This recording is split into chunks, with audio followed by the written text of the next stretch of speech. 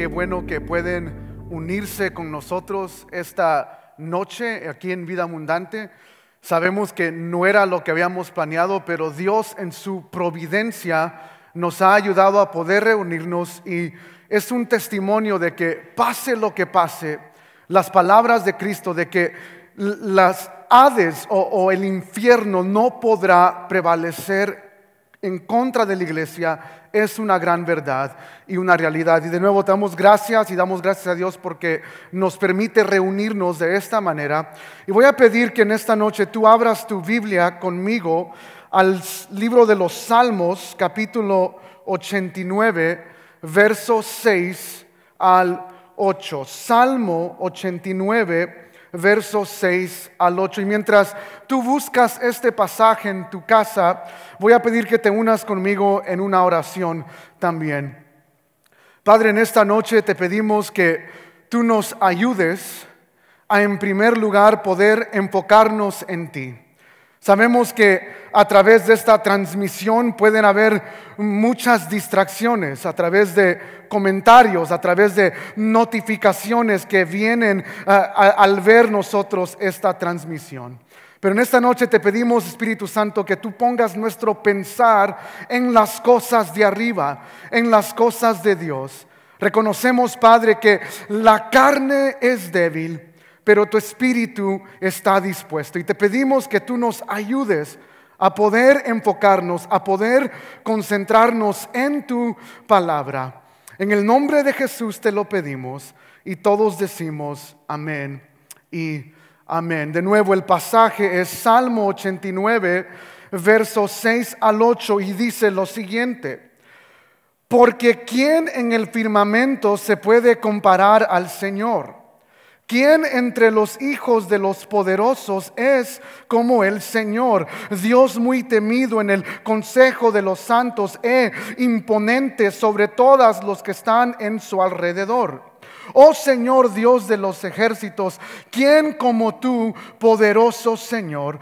Tu fidelidad también te rodea. Quiero que noten el verso 6 y el verso 8 son resumidos en dos preguntas. ¿Quién es como el Señor? Respuesta: nadie. No hay nadie como Él. Dios es único. No hay nadie que se iguala a Dios. No hay nadie que se compara a Dios. Esta misma idea la vemos en Isaías capítulo 40, verso 25, y dice lo siguiente: ¿a quién pues me haréis semejante para que yo sea su igual? Dice el Santo. Estas preguntas son preguntas retóricas. La respuesta es: no hay nadie semejante a Dios. La respuesta es: no hay nadie que se pueda comparar a Dios. Y por lo tanto, la pregunta es: ¿en qué es Dios único?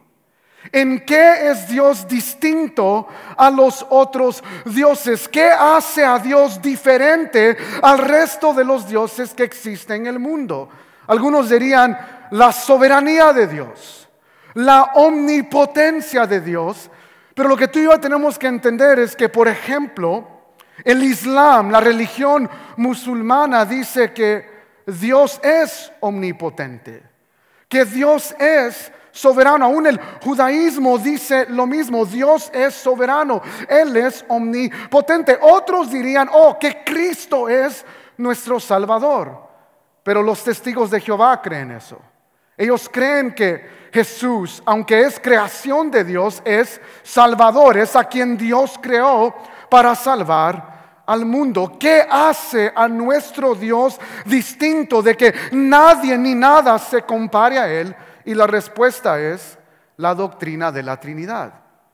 El hecho de que Dios es uno y a la misma vez es tres personas en un solo Dios. Para darles una definición más concreta de qué es la Trinidad, la definición de la Trinidad es la siguiente: hay un solo Dios que existe eternamente como tres personas distintas. Aunque las personas son distintas unos de otro, ellos son coiguales, coeternales en toda perfección de la esencia divina. Para ponerlo en una manera más simple, Dios es uno, pero a la misma vez Él es Dios el Padre, Dios el Hijo y Dios el Espíritu Santo. Dios Padre, Dios Hijo y Dios Espíritu Santo, los tres son Dios. Sin embargo, son distintos. Para que lo entendamos un poco mejor a lo que me refiero con la distinción de los tres, aunque los tres son Dios, el Hijo no es el Padre y el Padre no es el Hijo, y el Espíritu Santo no es el Padre y no es el Hijo. Los tres son Dios coeternal, coiguales, pero a la misma vez los tres son distintos. En la deidad de Dios hay un Dios Padre, un Dios Hijo y un Dios Espíritu Santo. Y por lo tanto, durante estas próximas semanas, como se anunció al inicio, vamos a estar estudiando la doctrina de la Trinidad, el hecho de que Dios es un solo Dios, pero es tres en uno. El día de hoy me estaré enfocando en por qué nosotros como cristianos, como creyentes, creemos en un Dios trino. La próxima semana quiero hablar de las distinciones del Dios el Padre, Dios Hijo y Dios el Espíritu Santo. Y si Dios permite, en 2 semanas más, quiero hablarles a ustedes del rol del Dios Trino en la creación. ¿Cuál es el rol del Dios Padre, Dios Hijo y Dios Espíritu Santo en su relación con nosotros como seres humanos? Y en base de todo esto, yo sé que la pregunta es, ¿por qué hablar de la Trinidad? ¿Por qué en estos tiempos de epidemia hablar de quién es Dios, del Dios Trino? ¿Por qué no hablar de algo acerca de lo que está sucediendo hoy en día? Y la respuesta es simple. Porque como creyentes, lo más importante para nosotros es conocer quién es Dios. Antes de la epidemia, nuestro deber es conocer quién es Dios. Durante la epidemia, nuestro deber como creyentes es aferrarnos en quién es este Dios. Y después de esta epidemia, después de este coronavirus, tú y yo tenemos que saber en el Dios en el cual creemos, en el Dios que adoramos, en el Dios que servimos. ¿Por qué estudiar la doctrina de la Trinidad en estos tiempos? Porque más que un Dios experiencial, un Dios que mueve nuestras emociones, es necesario que hoy más que nunca el creyente sepa a cuál Dios sirve y en cuál Dios cree.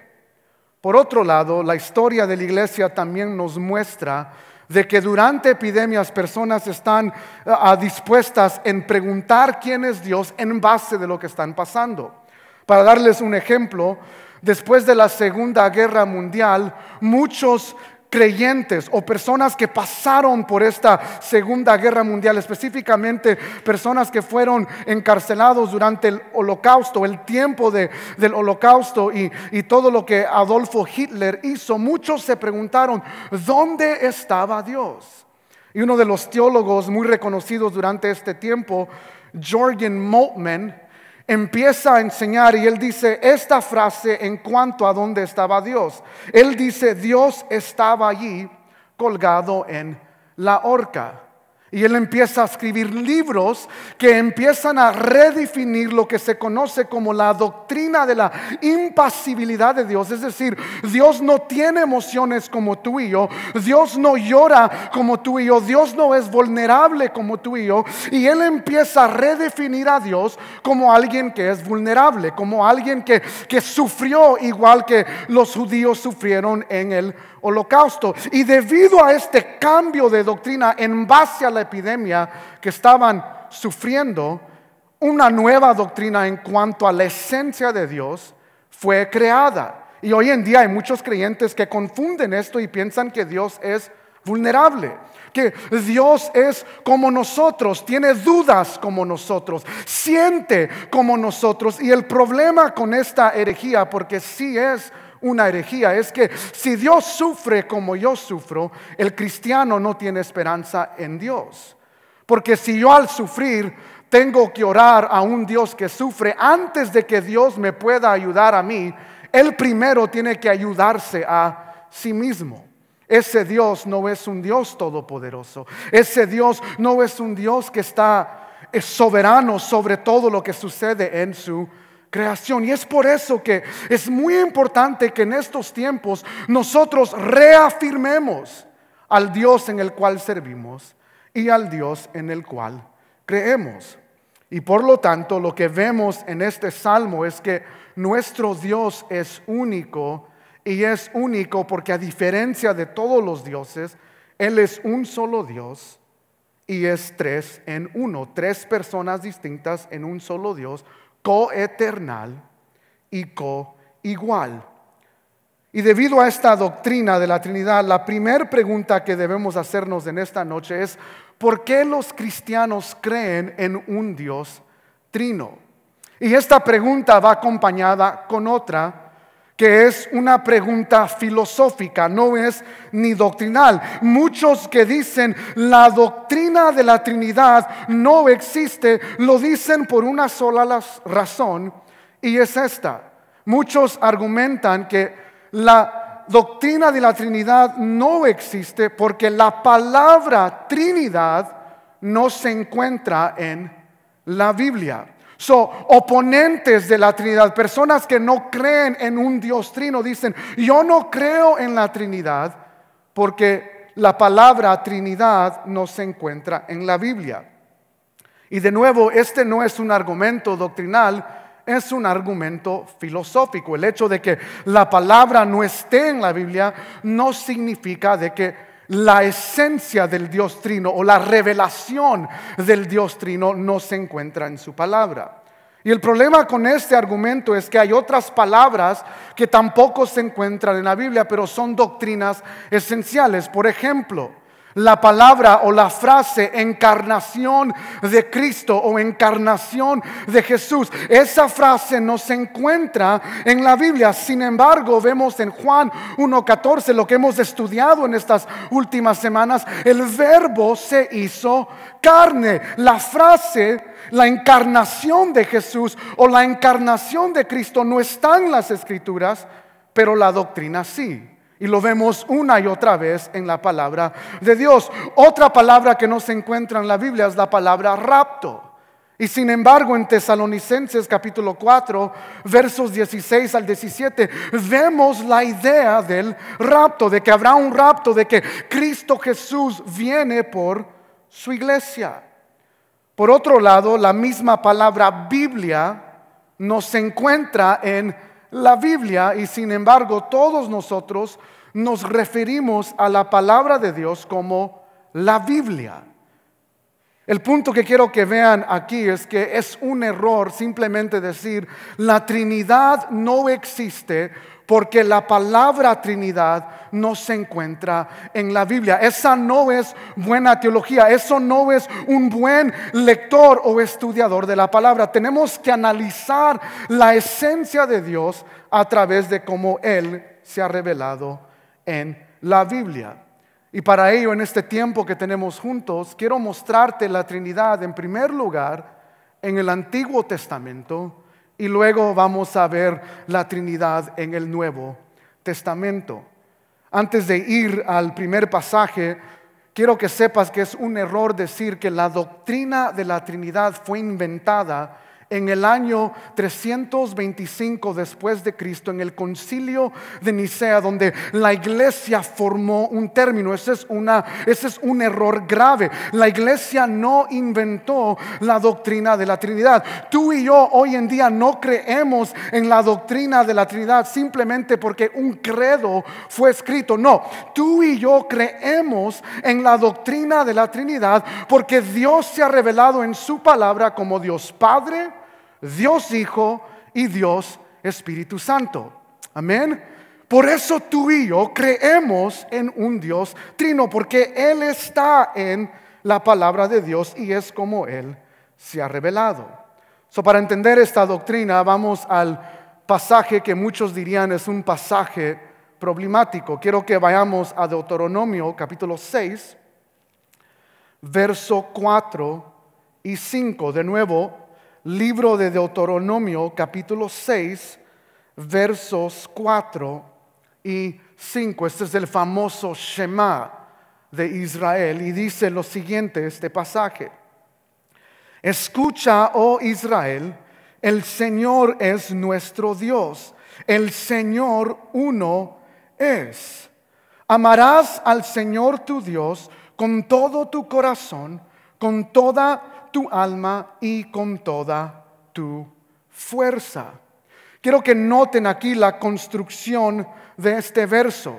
El verso inicia con un imperativo, un mandato. Escucha, Israel, pon atención, es otra traducción adecuada. Escucha, oíd, Israel, poned atención. Y luego, después de este mandato, sigue la instrucción, sigue la explicación. Y la explicación en este pasaje es que Dios es uno. Y luego el pasaje sigue con otro mandato. A Israel, amarás al Señor tu Dios. So, mandato, explicación y mandato.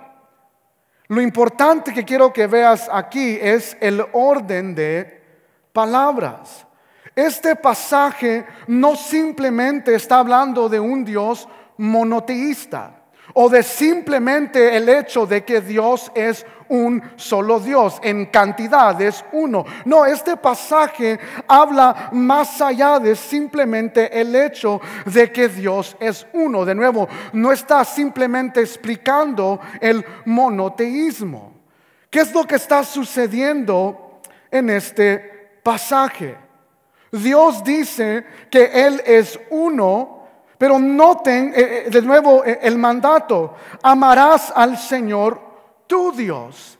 Este pasaje no es simplemente una idea que nos muestra de nuevo que Dios es solo uno, sino lo que el pasaje nos está mostrando es que Israel debe adorar a un único Dios.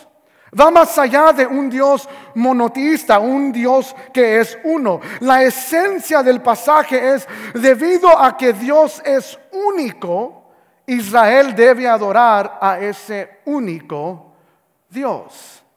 Ahora hay algo más interesante aquí, y para ello tengo que desglosar este pasaje en cuanto al lenguaje original, que en este caso es el hebreo, porque aquí vemos dos nombres de Dios. Quiero que de nuevo vean conmigo el verso 4. Escucha, oh Israel, al Señor. Aquí el Señor, esta palabra es Yahweh, es singular, está hablando de un Dios. Escucha, oh Israel, al Señor, a Yahweh, nuestro Dios.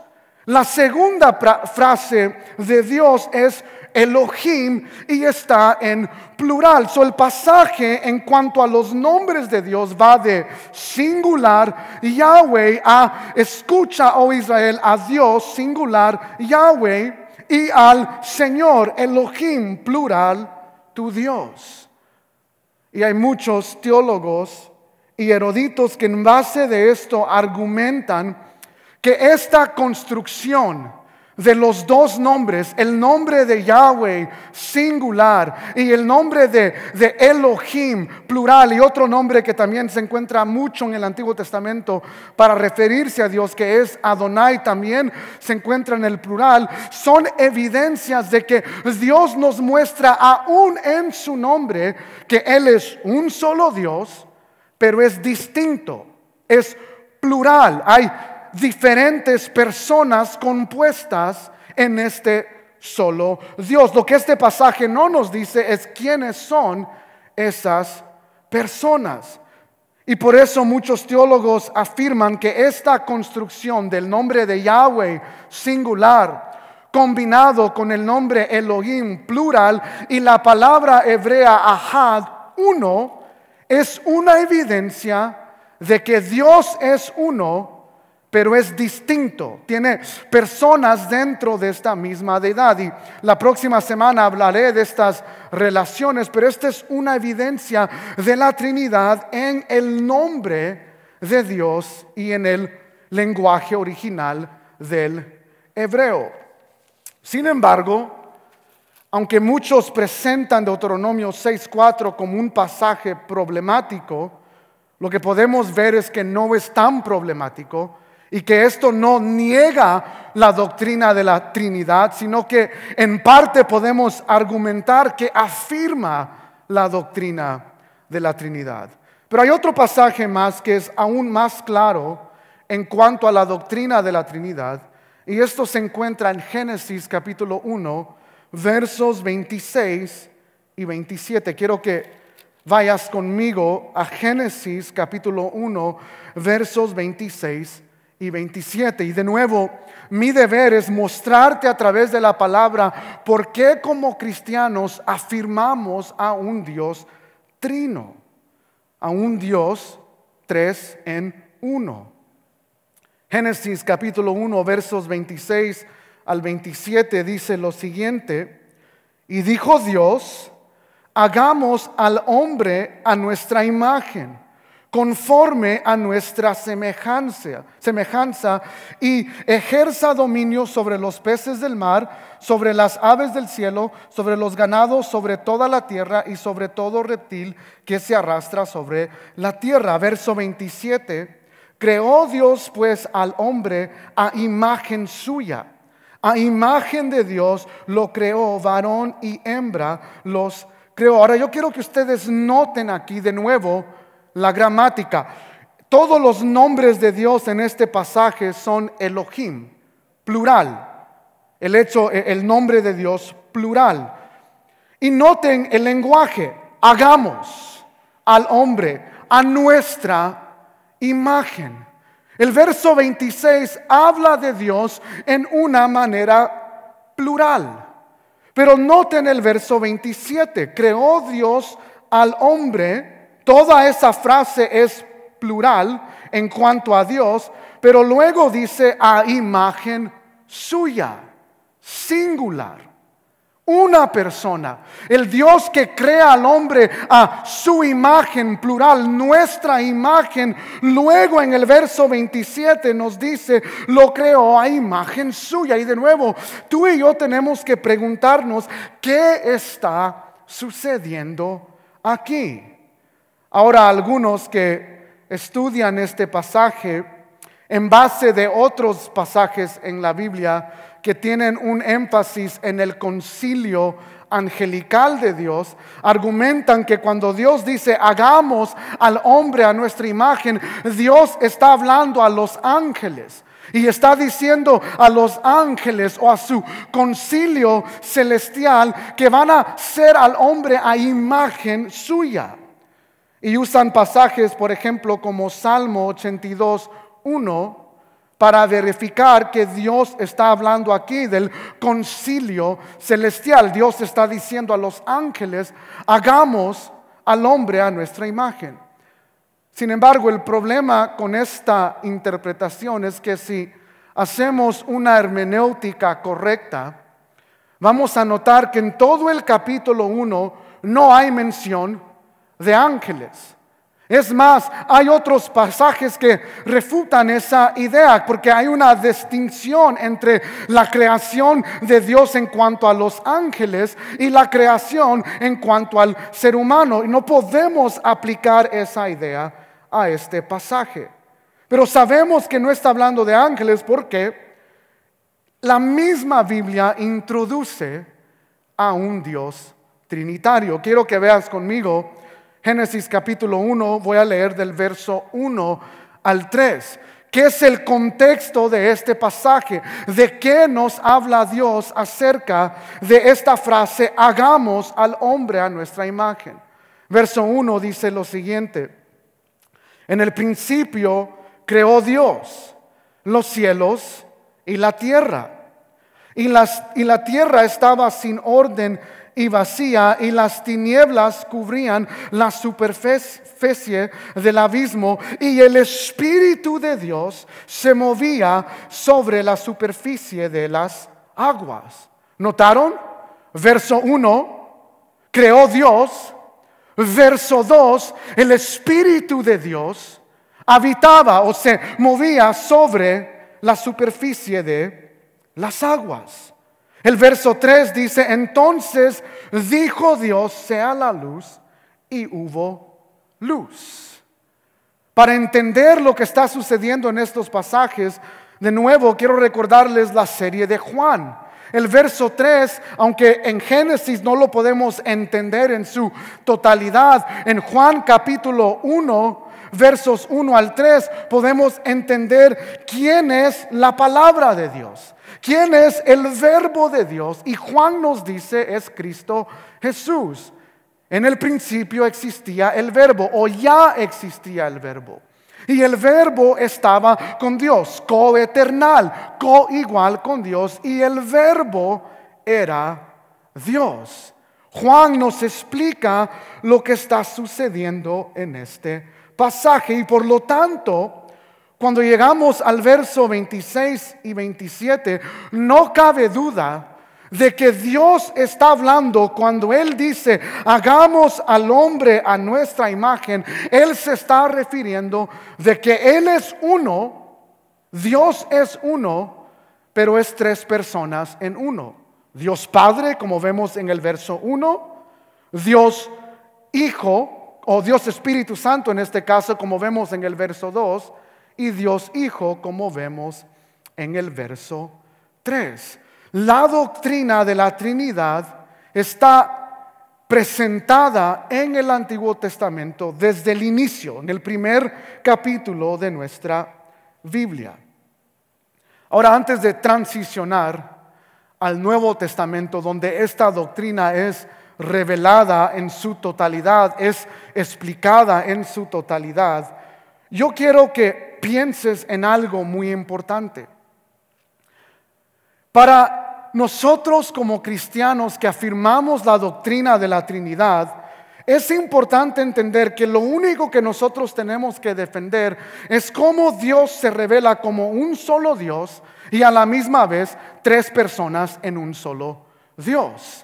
Esa es la única pregunta que tú y yo tenemos que contestar, y la próxima semana voy a intentar contestar esa pregunta, que es la más difícil en cuanto a esta doctrina, la relación y la distinción entre Dios Padre, Dios Hijo y Dios Espíritu Santo. Sin embargo, a diferencia de nosotros que solo tenemos que contestar una pregunta, toda persona, y aquí entran los testigos de Jehová, entran los mormones, entran los musulmanes y aún personas que dicen ser cristianas, que niegan la Trinidad, como los unitarios. Estas personas tienen muchas más preguntas que contestar. Por ejemplo, si Dios no es un Dios trino, un Dios tres en uno, la primera pregunta que estas personas tienen que contestar es, ¿quién creó al mundo?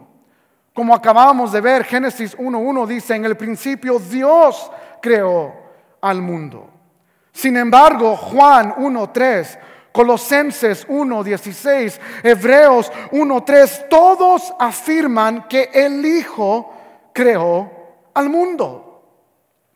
Si el Hijo no es Dios, tenemos una contradicción en la Biblia. ¿Quién creó? ¿El Hijo o Dios el Padre? Sería una contradicción. Si el Hijo no es Dios, tenemos una contradicción en el Antiguo Testamento y en el Nuevo Testamento. Aquellos que niegan la doctrina de la Trinidad también tienen que contestar esta otra pregunta: ¿quién salva? ¿Quién puede salvar a un pecador? Salmos 62:1 y Jonás 2:9 afirman que la salvación le pertenece a Dios, viene de Dios. Solo Dios puede salvar. Sin embargo, si el Hijo no es Dios, tenemos un problema, porque Romanos capítulo 3, versos 23 al 24, Efesios capítulo 1, verso 7 y Primera de Timoteo capítulo 1, verso 15, todos afirman que la salvación viene del Hijo. El Hijo mismo ha venido al salvar a pecadores. Si Jesús no es Dios, si el Hijo no es Dios, de nuevo tenemos otra contradicción. La Biblia se contradice: o es Dios quien salva, o es el Hijo, que es creación de Dios, eminencia de Dios, o como tú le quieras llamar, que salva. Y aquí de nuevo tenemos un problema. Esto es lo que personas que no afirman la Trinidad tienen que contestar. Hay muchas preguntas más, pero por falta de tiempo, otra más que quiero compartir, y es de suma importancia. ¿A quién le damos gloria? ¿O a quién debemos adorar? Isaías capítulo 42, verso 8, de nuevo Isaías capítulo 42, verso 8, se los voy a leer, dice lo siguiente: yo soy el Señor, ese es mi nombre, mi gloria a otro no daré, ni mi alabanza a imágenes talladas. Dios es claro en este pasaje de que Él no comparte su gloria con nadie. Él no comparte su gloria con aquello que no es Dios. Él no comparte su alabanza con imágenes talladas. Es decir, Él no comparte su alabanza con otros ídolos o con otros dioses que no sean Él. Sin embargo, en el Nuevo Testamento, por ejemplo en Filipenses capítulo 2, verso 9 al 11, vemos que no hay un nombre dado, o hay un nombre, dado sobre todo nombre, que es el nombre de Cristo Jesús. Él es el nombre sobre todo nombre, y toda rodilla se doblará ante ese nombre, y toda lengua confesará que Cristo Jesús es el Señor, a gloria del Padre. Confesarán el nombre de Jesús. Quiero que noten eso. La confesión del nombre es a Jesús, pero la gloria es al Padre. ¿Por qué? Porque Jesús, el Hijo, es Dios. Al confesar el nombre de Jesús en adoración, eso no disminuye la gloria de Dios, sino que la eleva la gloria del Dios Padre. ¿Por qué? Porque Filipenses nos está mostrando no que Jesús es una creación de Dios o una eminencia de Dios. No, lo que Filipenses 2 versos 9 al 11 nos afirma es que Jesús es Dios. Por otro lado, vemos que en Hechos capítulo 5, versos 3 al 4, si recuerdan, esta es la historia o el capítulo en el libro de Hechos donde Pedro levanta una ofrenda y Ananías y Zafira mienten en su dádiva, mienten en lo que han dado, y Pedro, al reprenderlos, dice: han mentido al Espíritu Santo. Y luego le dice a Ananías en el verso 4: has mentido a Dios. Vemos que Pedro usa el nombre del Espíritu Santo y le da la misma gloria, lo pone en la misma categoría que al Dios el Padre. Ahora, los que han leído Hechos capítulo 5, o los que recuerdan el contexto o cómo termina este pasaje, Ananías es puesto a muerte por mentirle al Espíritu Santo y por mentirle a Dios. Sin embargo, Pedro no es puesto a muerte. ¿Por qué? Porque Pedro no ha cometido un error. Pedro no ha difamado el nombre de Dios. ¿Por qué? Porque vemos aquí que el Espíritu Santo es Dios. Es una afirmación de que ambos en estos pasajes, el Hijo es Dios a la gloria del Padre, y el Espíritu Santo está en la misma categoría de Dios Padre, porque Él también es Dios. De nuevo, tú y yo no creemos en un Dios trino simplemente porque lo vemos en un credo de la historia de la iglesia. No, tú y yo creemos en Dios Padre, Dios Hijo y Dios Espíritu Santo, porque este es el Dios que se ha revelado en la palabra de Dios. Ahora, para ver esto un poco mejor, Hay varios pasajes en el Nuevo Testamento que muestran a un Dios trino. Vemos en el Nuevo Testamento, en ciertos pasajes de la Biblia, que el nombre de Dios aparece como Dios Padre, Dios Hijo y Dios Espíritu Santo.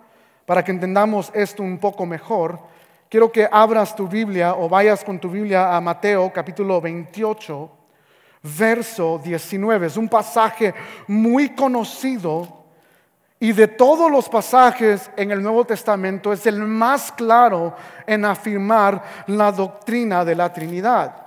Mateo capítulo 28, verso 19. Es la gran comisión, es lo que Jesús le dice a sus discípulos, y el pasaje dice lo siguiente: Id pues y haced discípulos de todas las naciones, bautizándolos en el nombre del Padre y del Hijo y del Espíritu Santo. Quiero que noten la gramática aquí: bautizándolos en el nombre, singular.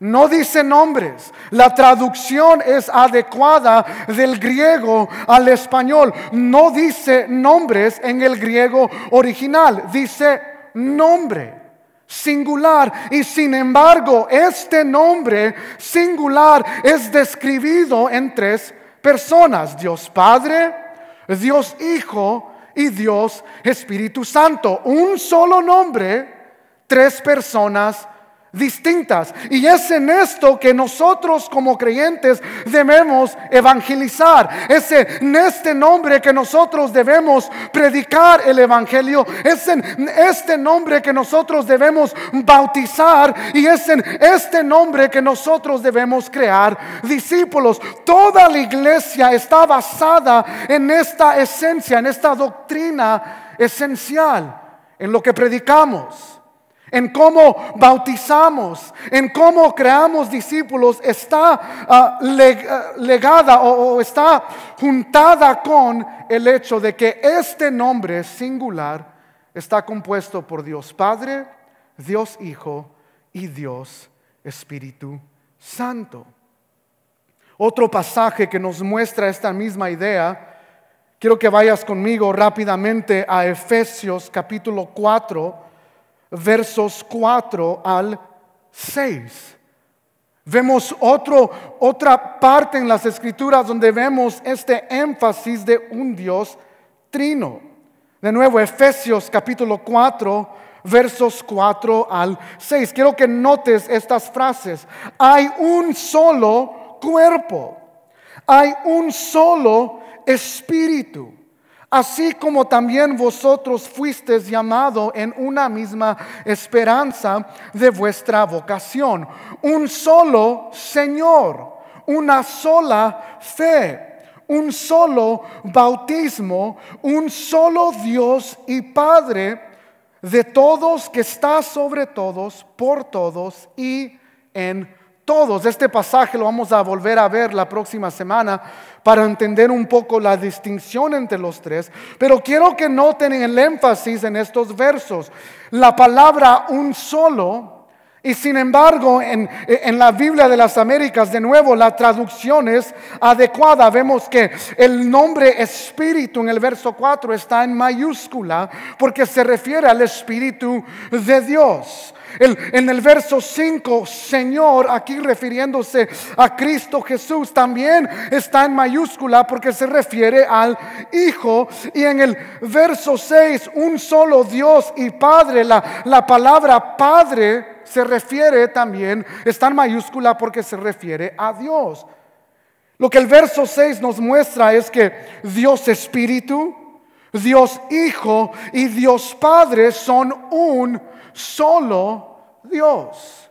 Por eso quise mostrarles el Shema.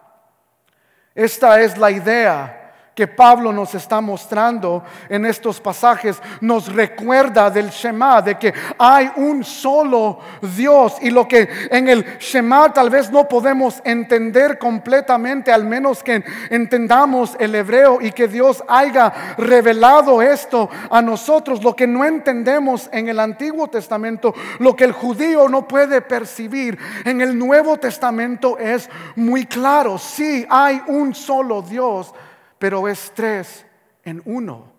Él se revela como Dios Padre, como Dios Hijo, como Dios Espíritu Santo. Este es el nombre en el cual nosotros bautizamos de nuevo. Es el nombre que predicamos. Es el nombre en el cual nosotros creamos discípulos.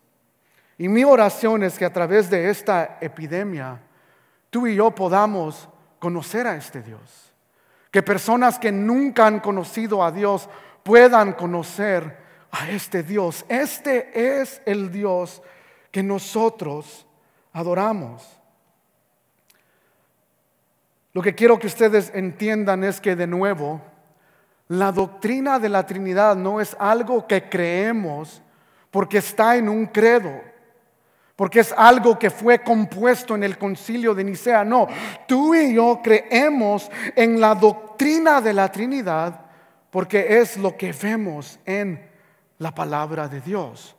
Lo vemos en el Antiguo Testamento, no en su totalidad, pero vemos evidencia de un Dios trino en el Antiguo Testamento. Y lo que vemos como evidencia en el Antiguo Testamento, en el Nuevo Testamento se ve con claridad de que hay un solo Dios, pero es Dios Padre, Dios Hijo y Dios Espíritu Santo.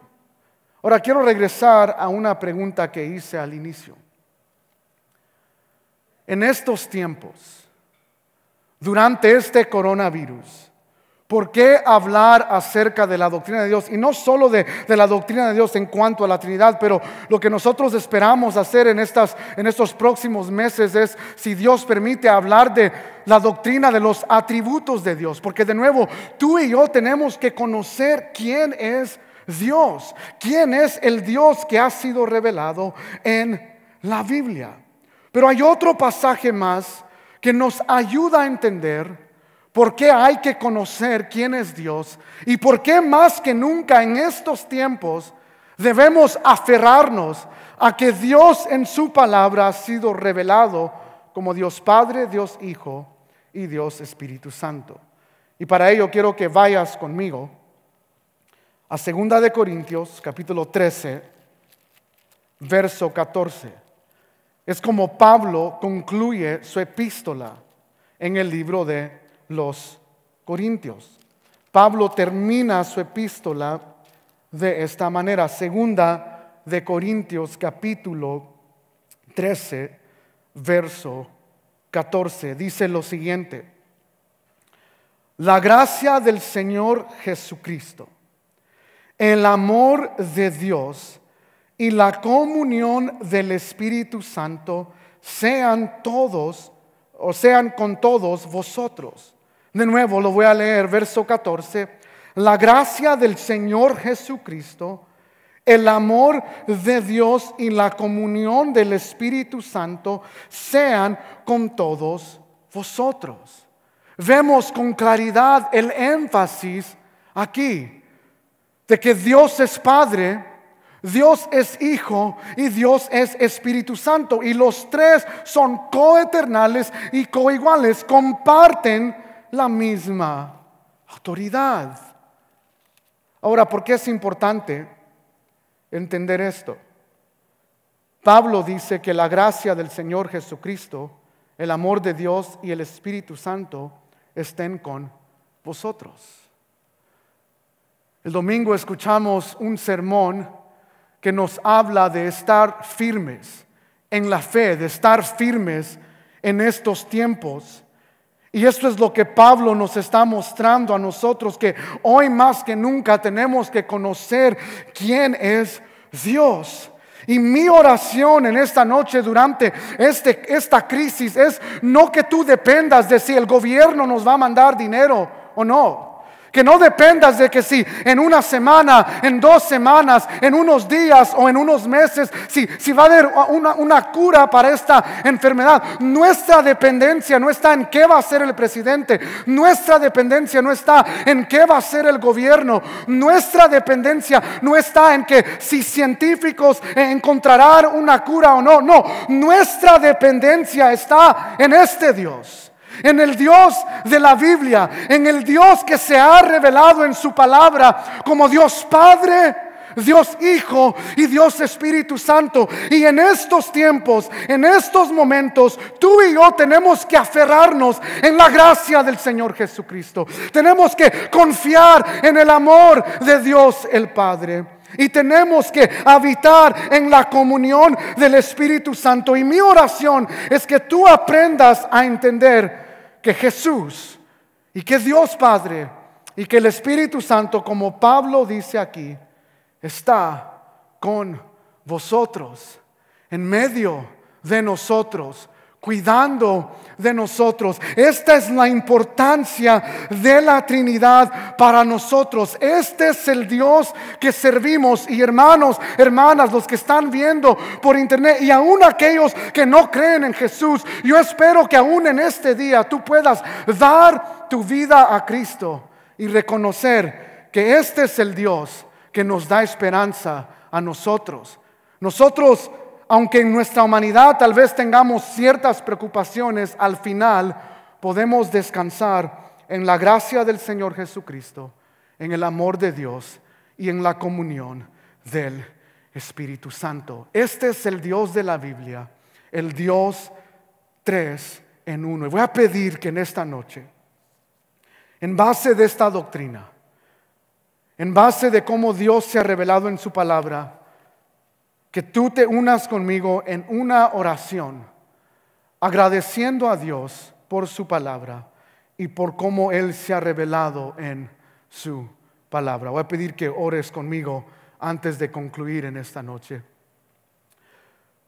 Padre, te damos gracias, porque de nuevo sabemos que en tu soberanía, en tu plan divino, tú decidiste que en estos tiempos nosotros nos reuniéramos de esta manera.